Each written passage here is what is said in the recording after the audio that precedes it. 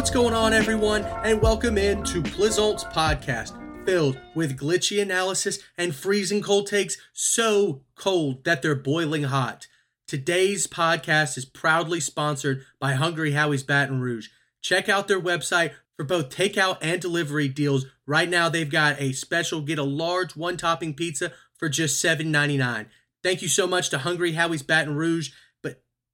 And now let's get into the last part of the three-part Christmas Return series. This is last but certainly not least in our catch-up episodes. Let's talk about the NBA.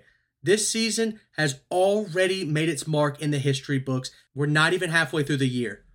For starters, there have been 89 40-point games, which would already be the 11th most in NBA history.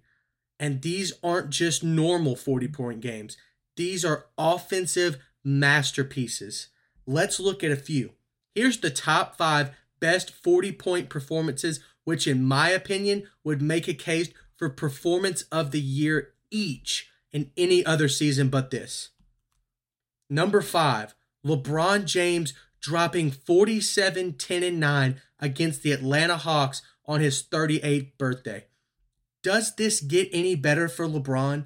In my opinion, there's no pure athlete who looks this unbelievably athletic, fast, and dominant at this age. During this game, LeBron slammed home a reverse alley-oop that most players would dream of dunking in the prime of their careers, as he's turning 38.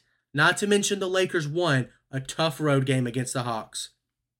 Number 4, Nikola Jokic puts up an insane 47, 27, and 10 against the Charlotte Hornets. We all know Jokic likes to get triple-doubles and be the focal point of the offense, but this is absolutely nuts. The fact that this is number 4 on the list just goes to show what an absolute insane year it's been. Number 3, Joel Embiid scores 59 and grabs 11 rebounds while blocking 7 shots in a great road win against the Utah Jazz. To me, this was such an awesome game to watch because it really began the Joel Embiid MVP case. Not to mention, this was only done in 37 minutes, which is the fewest minutes played among the top 5 players in this performance list.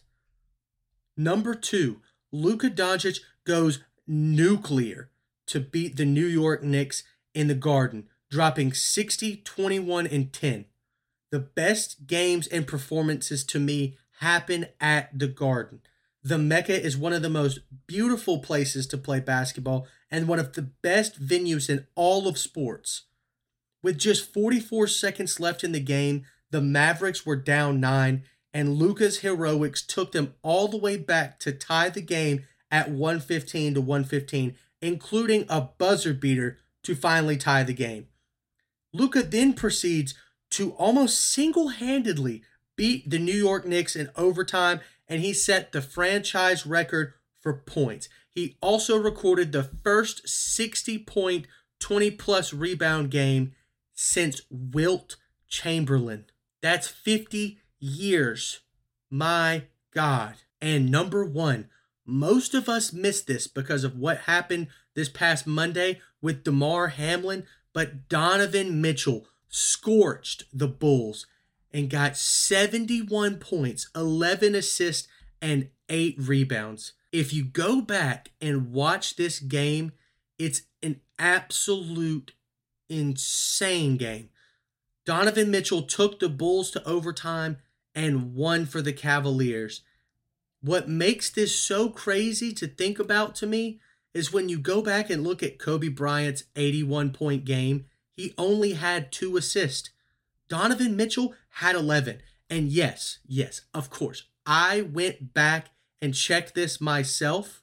If you tally up each assist and the points that it was worth, those 11 passes were responsible for 30 points, meaning that Mitchell was responsible for 101 points, a number that we haven't seen since Wilt Chamberlain again. This is absolutely bonkers to think about. It's an amazing performance. and it will go down in my book as the most underrated performance of all time just because of the sheer fact that most of the country didn't even hear about it. Now, this list was extremely hard to get down to 5.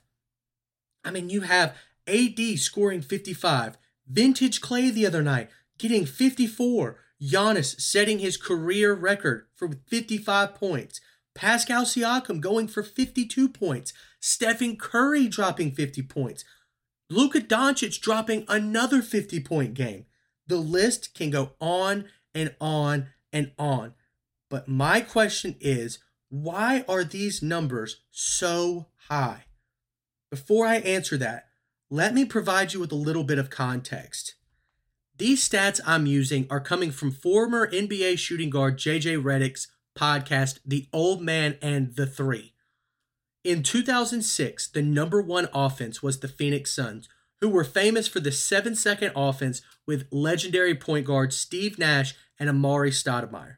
They scored 112 points per possession. Now that would rank 16th in the league this year. Meanwhile, the 30th ranked defense from 2006 was the Memphis Grizzlies with just Paul Gasol and no one else. They would rank 8th in the league in defensive rating. The greatest scoring team of all time, the 2017 Golden State Warriors, with Stephen Curry, Klay Thompson, and Kevin Durant, 3 of the maybe top 10 shooters of all time.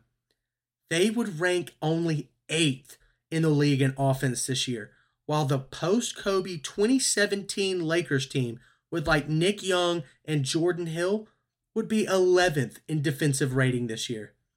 Now, we ask ourselves, how is this possible? Are players just that much worse at defense? If you don't watch these games and you just look at the stats, you would just automatically go to the typical, these players don't try on defense anymore, and it's not nearly as important as it was back in the day. Now, while that sentiment isn't always wrong, to me, it still misses the mark. The reason that offensive scoring is so far up is because the entire league has finally caught up to the Golden State Warriors and the utilization of the three-point shot. 15 years ago, it was more common to have somebody on your roster that couldn't shoot rather than have somebody on your roster that could shoot. Today, it is an extreme exception to the rule if you can't pull it from deep. Speaking of deep, let's deep dive and compare. In the 2009-2010 NBA Finals between the Lakers and the Magic, there were only 201 threes attempted in a 5-game series. That's about 40 threes per game for both teams combined. In the 2021-2022 Finals, the Warriors and the Celtics shot 462 threes in 6 games. That is 77 combined threes a game. That's almost double. The difference between the two is that this game has expanded so much quicker than teams can adapt to on the defensive end, and now the game is 25% statistically faster in terms of possession time.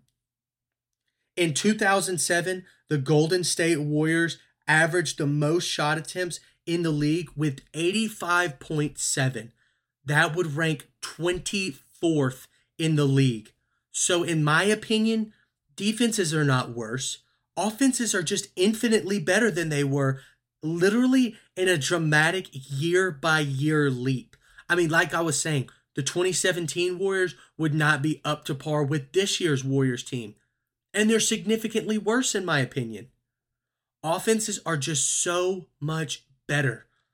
This is like the evolution of the spread offense in college football. It just took teams years to figure them out. And to some extent, there's not a solution. We just watched Tennessee score 52 points on Alabama, a team with a defensive mind in Nick Saban. TCU just scored 51 on Michigan, and they had a top 10 defense this year.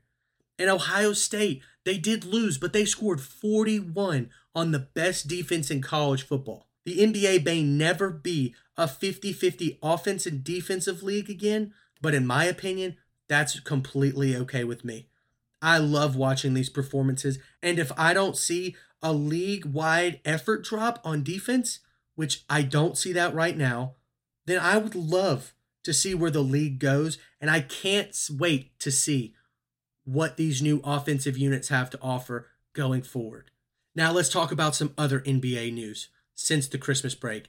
Anthony Davis is out with an injury, and LeBron James has been doing his best to backpack the Los Angeles Lakers. Stephen Curry has been out with an injury, and the Golden State Warriors are doing their best to try to maintain some kind of even record to get Steph Curry back on the floor to make a good playoff push. And they're doing a decent job. They dropped a game to the Pistons the other night.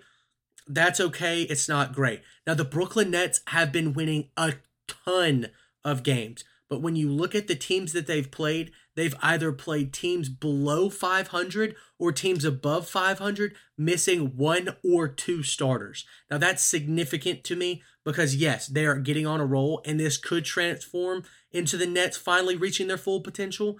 But in my opinion, I'm not exactly sure that this team is going to be able to fight through the adversity of playing a fully healthy Boston Celtics team or playing a fully healthy Golden State Warriors team on the road.